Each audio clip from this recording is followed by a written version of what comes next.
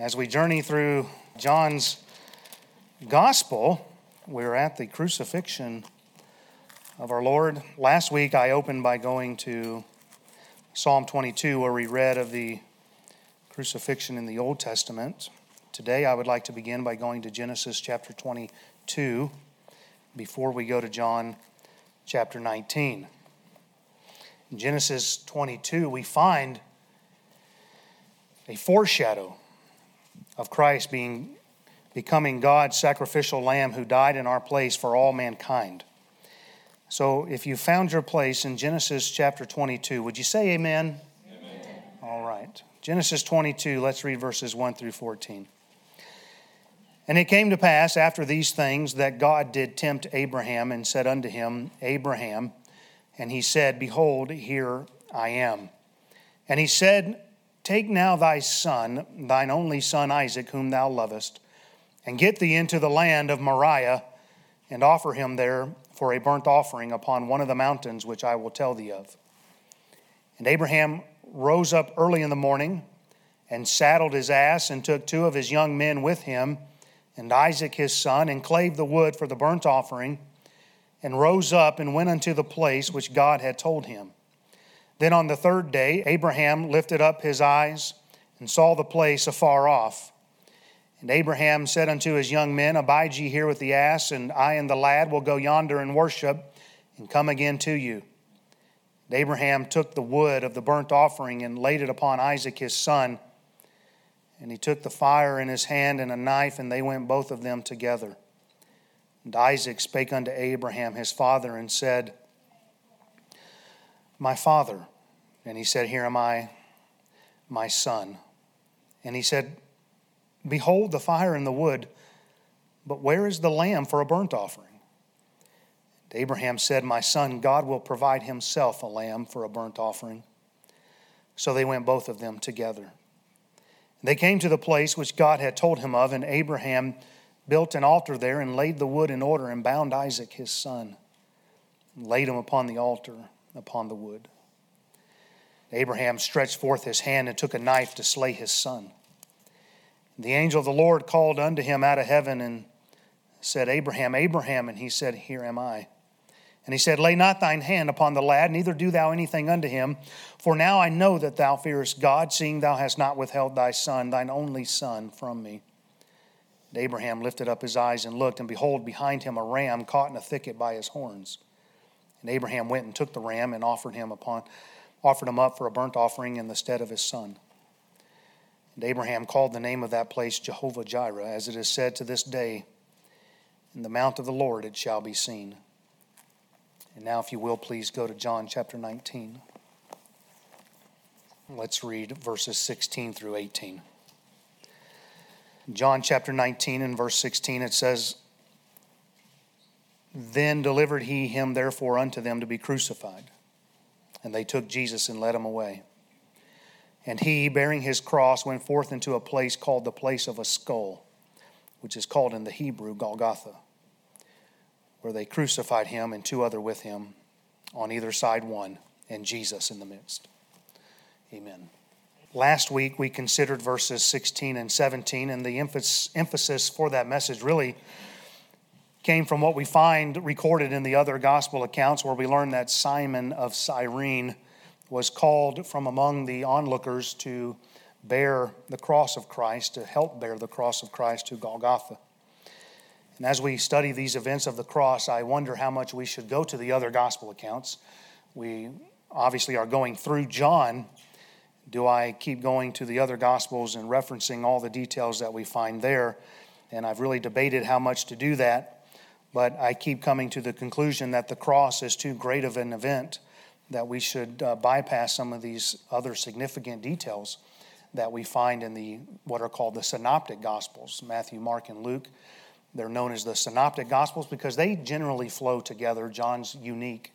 John was written much later, and so it has other details that the other three do not record. So with that, I thought about what's taking place here in verses 16 and 17. And there's an event that takes place in Luke 23. Would you turn over there, please? Luke chapter 23 is where we'll be for today's message.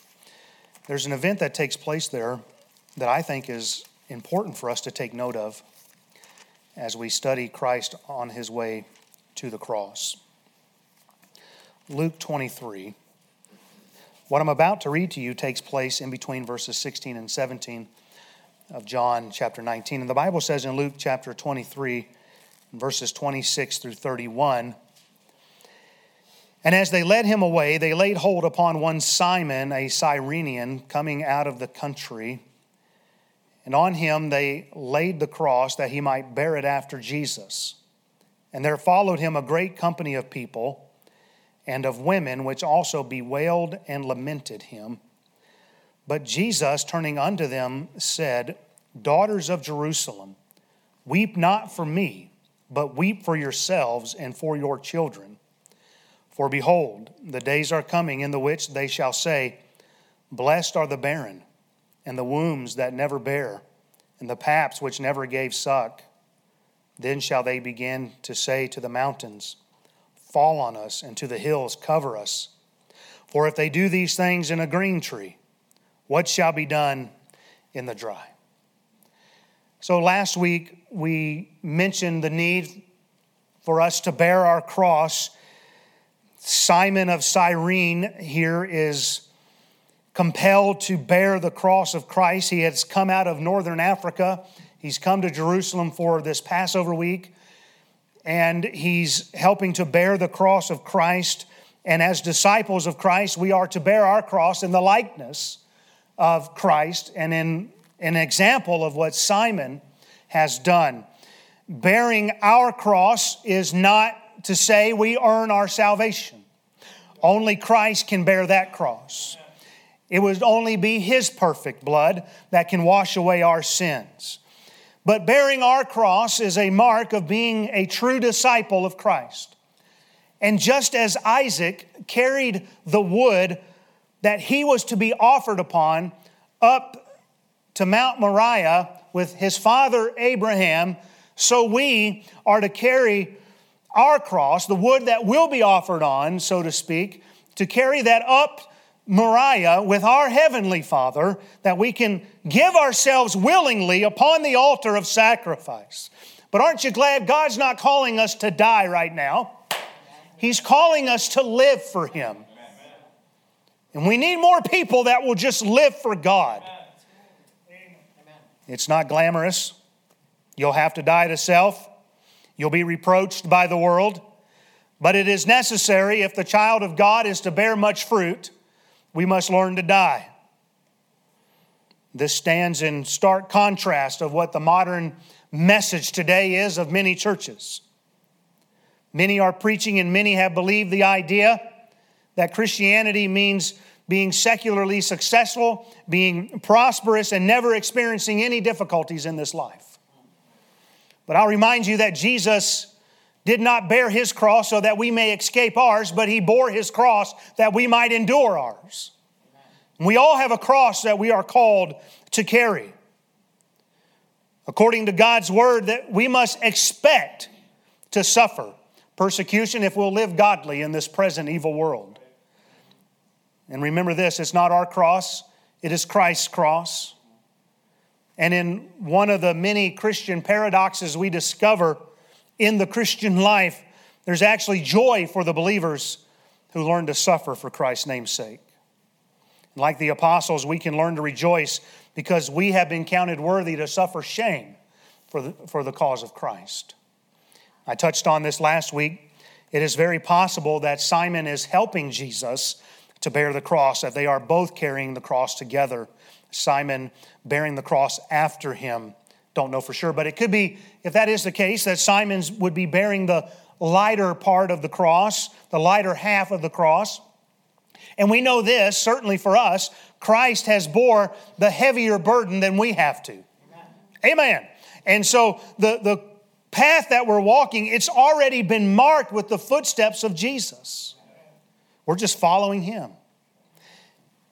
And it was not honorable at the time for Simon to be compelled to bear the cross of Christ.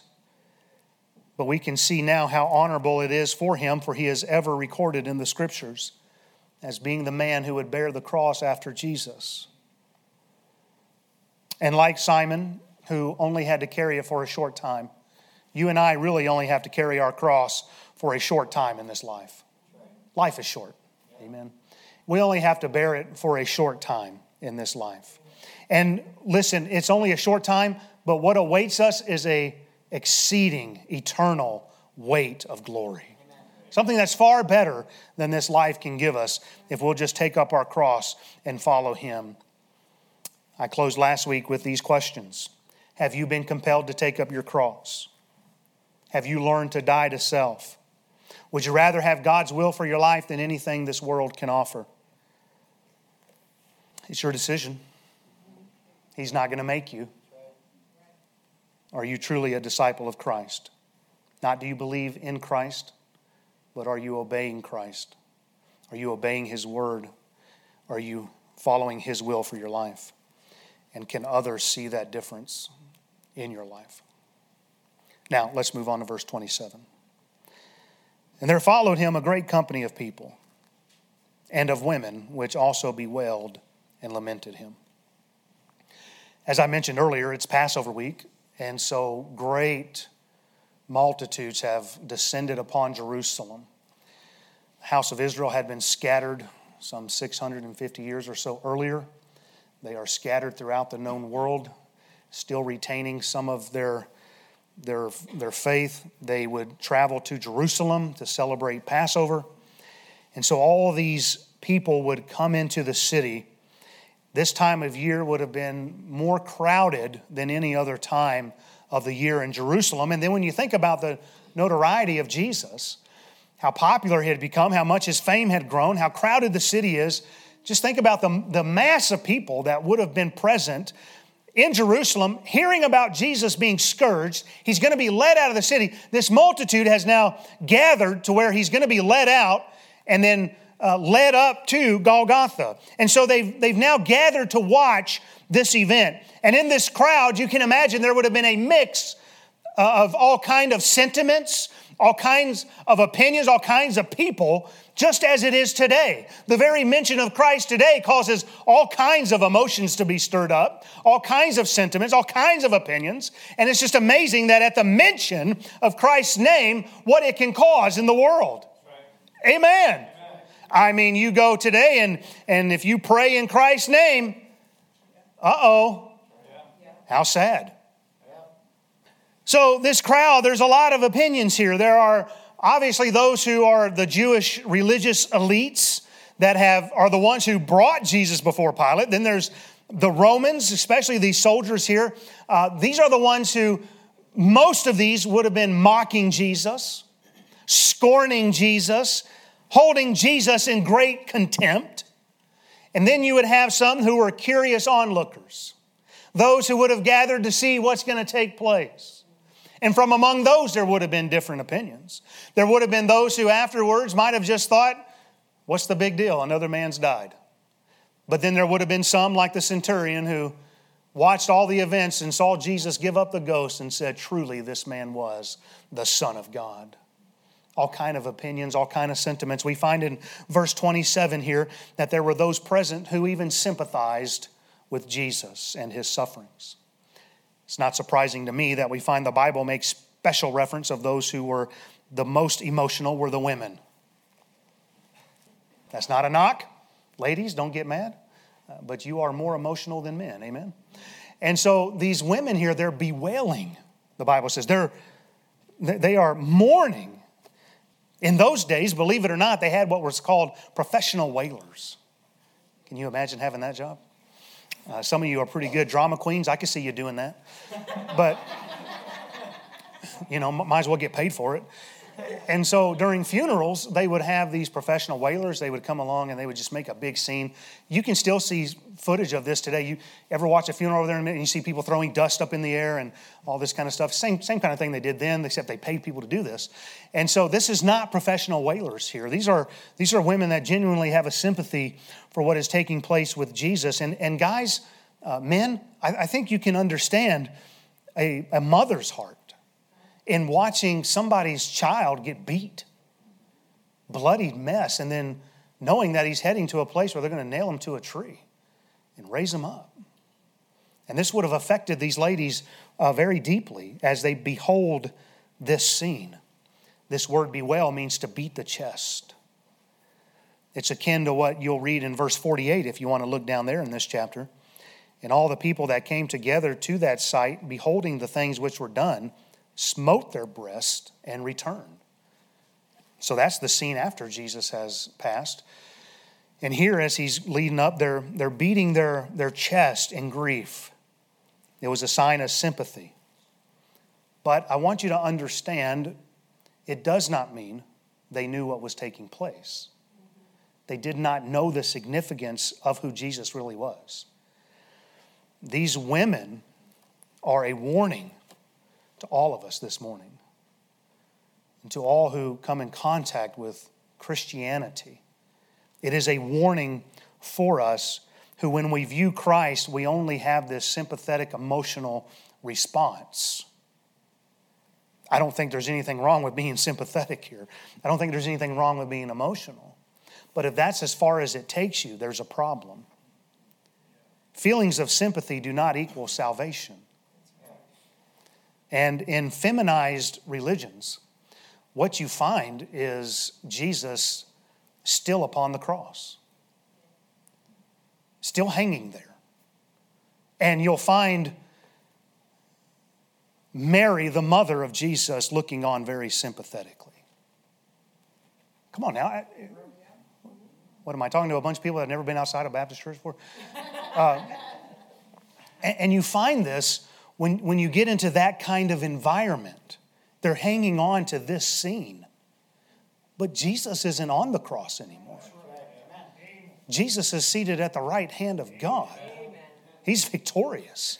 And as the song that was just sung, listen, there's coming a day when the nations will become His. And every knee will bow. Every tongue will confess. And so we find that. But what happens in those kinds of situations where it's all about the sufferings of Christ and it's all about the sympathy of Christ's suffering, what happens is people will miss the totality of who Jesus is and what His sufferings secured. Because what do you find in those kind of environments? You find this. Well, you still have to work your way.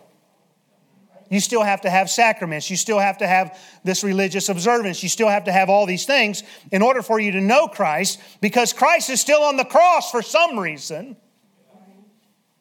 It's not enough to see a movie about Christ's passion. It's not enough to see His sufferings pictured and come out of a cinema emotionally stirred. Anybody should be able to see the sufferings that Jesus endured and know that that's very emotional. But Jesus, listen, He does not call us to weep for Him. But you know what He's saying here?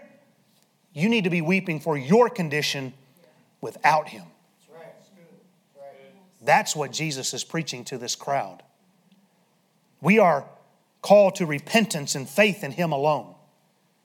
Don't be guilty of having sympathy for Christ without ever believing on Him as your Lord and Savior. How sad to have sympathy for what He did and then miss it. But that's what's taking place here.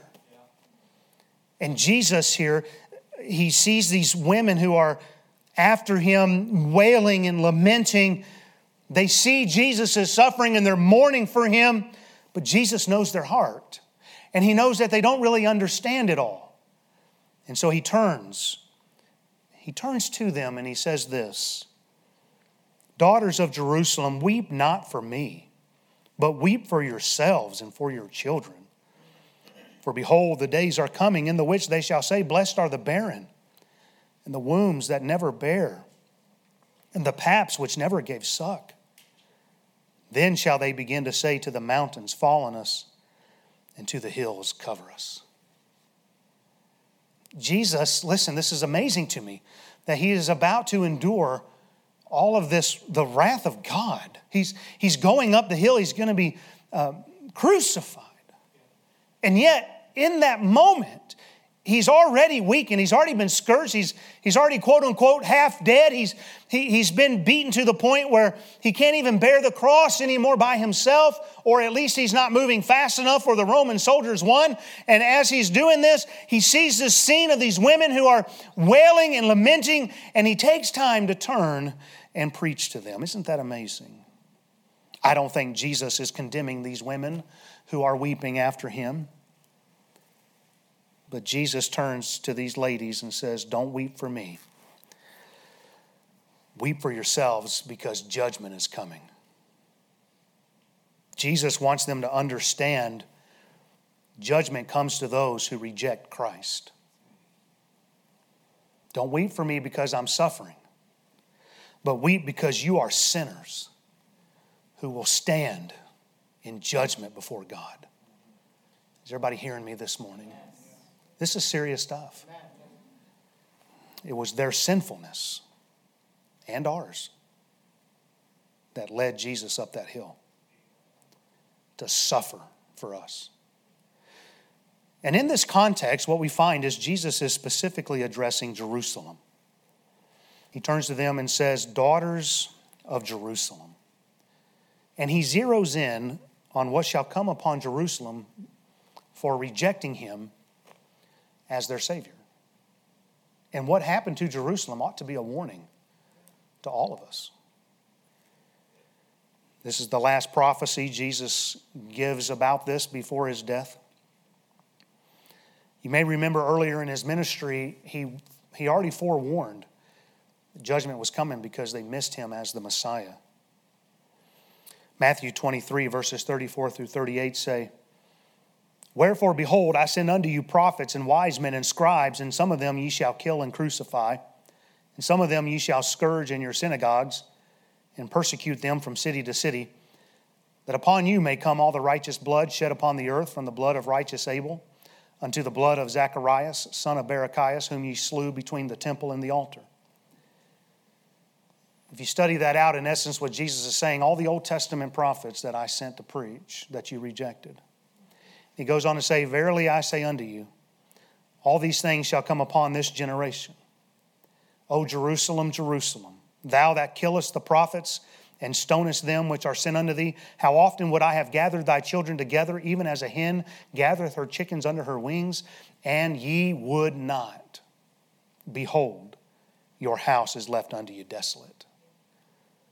And then in Luke chapter 19, verses 41 through 44, and when he was come near, he beheld the city and wept over it, saying, if thou hadst known, even thou, at least in this thy day, the things which belong unto thy peace.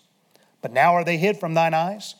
For the days shall come upon thee, that thine enemies shall cast a trench about thee, and compass thee round, and keep thee in on every side, and shall lay thee even with the ground, and thy children within thee. And they shall not leave in thee one stone upon another, because thou knewest not the time of thy visitation. God's trying to visit some of you this morning. Do you understand the time that you have? Luke chapter 21, verses 20 through 24. And when ye shall see Jerusalem compassed with armies, then know that the desolation thereof is nigh.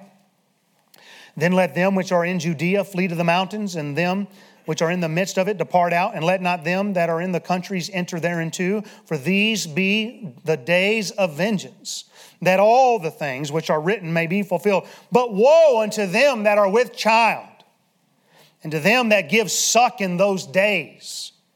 Isn't that what Jesus is warning about? For there shall be great distress in the land, and wrath upon this people. They shall fall by the edge of the sword, and shall be led away captive into all nations. And Jerusalem shall be trodden down of the Gentiles, until the times of the Gentiles be fulfilled.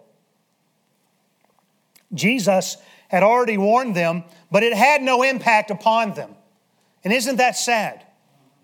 Isn't it sad that a God-called preacher can get up and give you the clear gospel, warn you of the wrath to come, and people can leave out of here lost? Isn't that heartbreaking? Yeah. Jesus warned them and had no impact.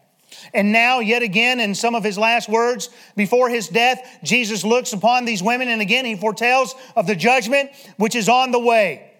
Jesus had said, woe unto them that are with child and to them that give suck in those days. And the reason was because there was going to be great distress in the land and there was going to be wrath upon this people. Which people? The Jewish people. So Jesus turns and he says, daughters of Jerusalem, weep not for me, but weep for yourselves and for your children. If you want to weep, you need to weep because there's suffering that's coming upon you for rejecting Christ. Don't weep for what's happening to me. How bad was it going to be? Verse 29 tells us.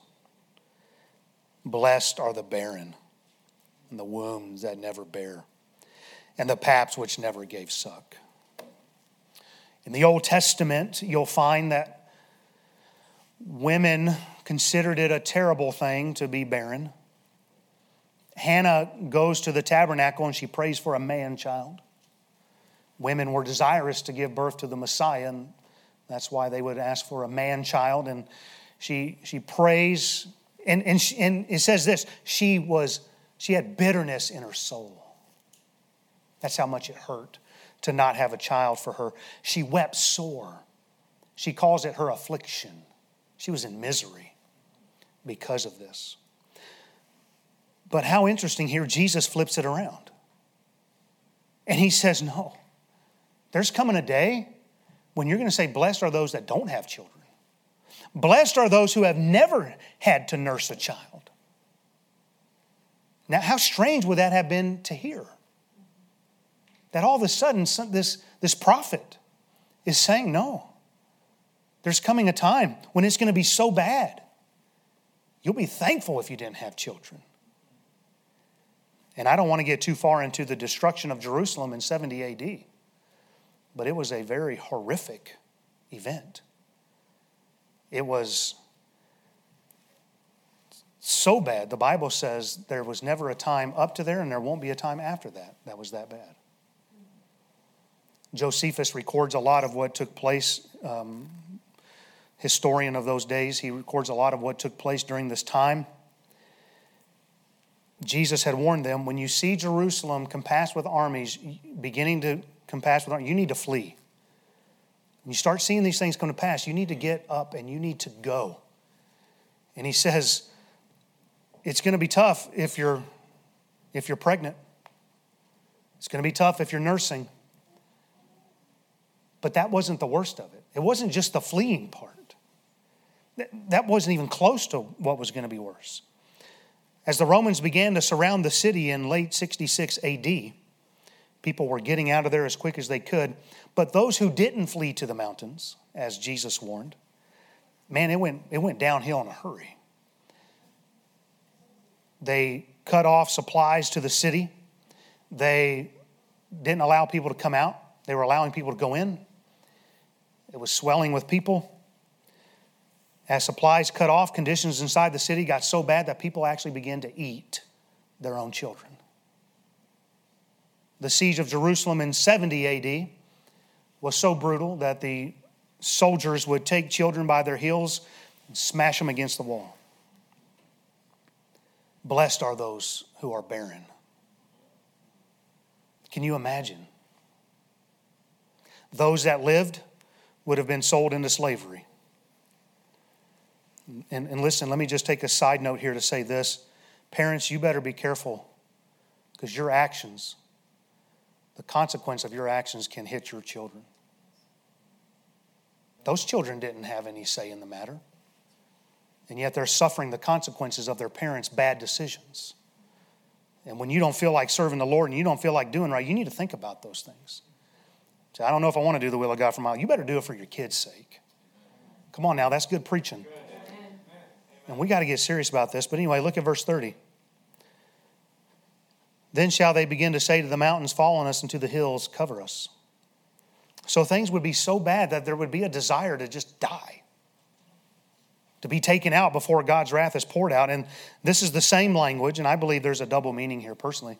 This is the same language we find at the end of this age when the sixth seal is opened in the book of Revelation. Revelation 6, 15 through 17, it says, and the kings of the earth, and the great men, and the rich men, and the chief captains, and the mighty men, and every bondman, and every free man hid themselves in the dens and in the rocks of the mountains, and said to the mountains and rocks, fall on us and hide us from the face of him that sitteth on the throne and from the wrath of the Lamb. For the great day of his wrath is come, and who shall be able to stand? And it's going to be so bad that in Revelation 9:6, the Bible says, and in those days shall men seek death and shall not find it, and shall desire to die, and death shall flee from them. Why is this the case? Why are people going to be seeking for death?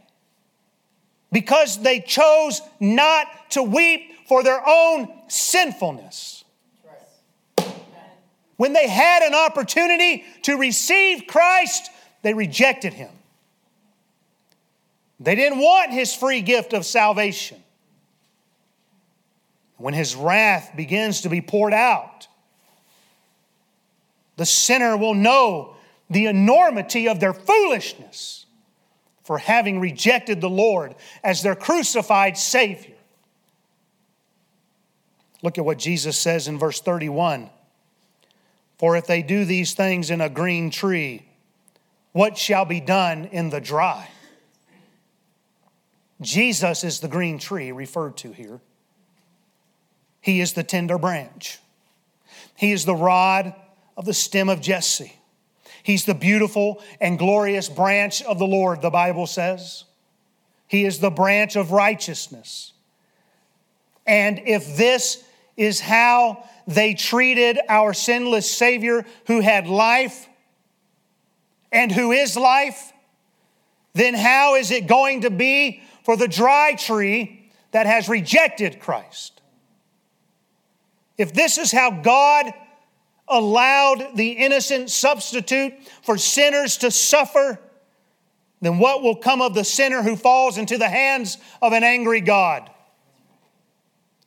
God did not spare His only Son, who became our ransom. Why then should God be merciful to the unregenerate who have rejected His Son? Oh, I know it's not popular today, but it's the Word of God. Hebrews 2:3, how shall we escape if we neglect so great salvation? Hebrews 10:29, of how much sore punishment, suppose ye, shall he be thought worthy, who hath trodden under foot the Son of God, and hath counted the blood of the covenant, wherewith he was sanctified an unholy thing, and hath done despite unto the Spirit of grace. How much sore punishment. Charles Spurgeon wrote, Jesus was deserted of God. And if he who was only imputedly a sinner was deserted, how much more shall you be? Eli, Eli, lama sabachthani. What an awful shriek. But what shall be your cry when you shall say, O God, why hast thou forsaken me? And the answer shall come back, because you have set at naught my counsel. You would none of my reproof. And I will laugh at your calamity. I will mock when your fear cometh. If God spared not His own Son, how much less will He spare you? End quote. This passage contained within Luke's gospel, I believe, is much needed as we look at the events of the cross. To get the whole of what is taking place, we have to be moved past our emotions of the cross and see our own great need. Your only refuge is to be found in Christ. But if you reject Him, get this now, then you will have no refuge from Him. Your refuge is Christ. But if you neglect Him, you're not going to be safe from Him. We all have a judgment day awaiting us. Either you will enter into the joy of your Lord, or you will enter into eternal damnation in the lake of fire. What's it going to be for you? Heaven or hell? Spurgeon continued in that paragraph writing this. What whips of burning wire will be yours when conscience shall smite you with all its terrors? Ye richest, ye merriest, ye most self-righteous sinners, Who would stand in your place when God shall say, awake, O sword, against the man that rejected me. Smite him, and let him feel the smart forever. Jesus was spit upon. Sinner, what shame will be yours? We cannot sum up in one word all the mass of sorrows which met upon the head of Jesus who died for us. Therefore, it is impossible for us to tell you what streams, what oceans of grief must roll over your spirit if you die as you are now. You may die so. You may die now. By the agonies of Christ, by his wounds, and by his blood, do not bring upon yourselves the wrath to come. Trust in the Son of God, and you shall never die. End quote. Hebrews 12:25 says, see that ye refuse not him that speaketh. For if they escape not who refused him that spake on earth, much more shall not we escape if we turn away from him that speaketh from heaven. Do you need Christ today? Are you right now, do you have the sentence of God's wrath upon your life that'll be executed upon you the very moment you die? We don't know. Grayson was driving down the road. You don't know. You don't know. Do you need Christ? Listen, have you ever wept over your sinfulness? Jesus said, don't weep for me. You weep for your sinfulness because you're on your way to a devil's hell without Christ. Jesus willingly went to the cross to die for your sins. And he shed his blood so that you could be eternally forgiven. And that you might have a relationship with him. I would tell you to come to Christ today. I would tell you don't delay. We're not guaranteed tomorrow. Weep not for me. Weep for yourselves. Understand your crime against a holy God. Let's pray.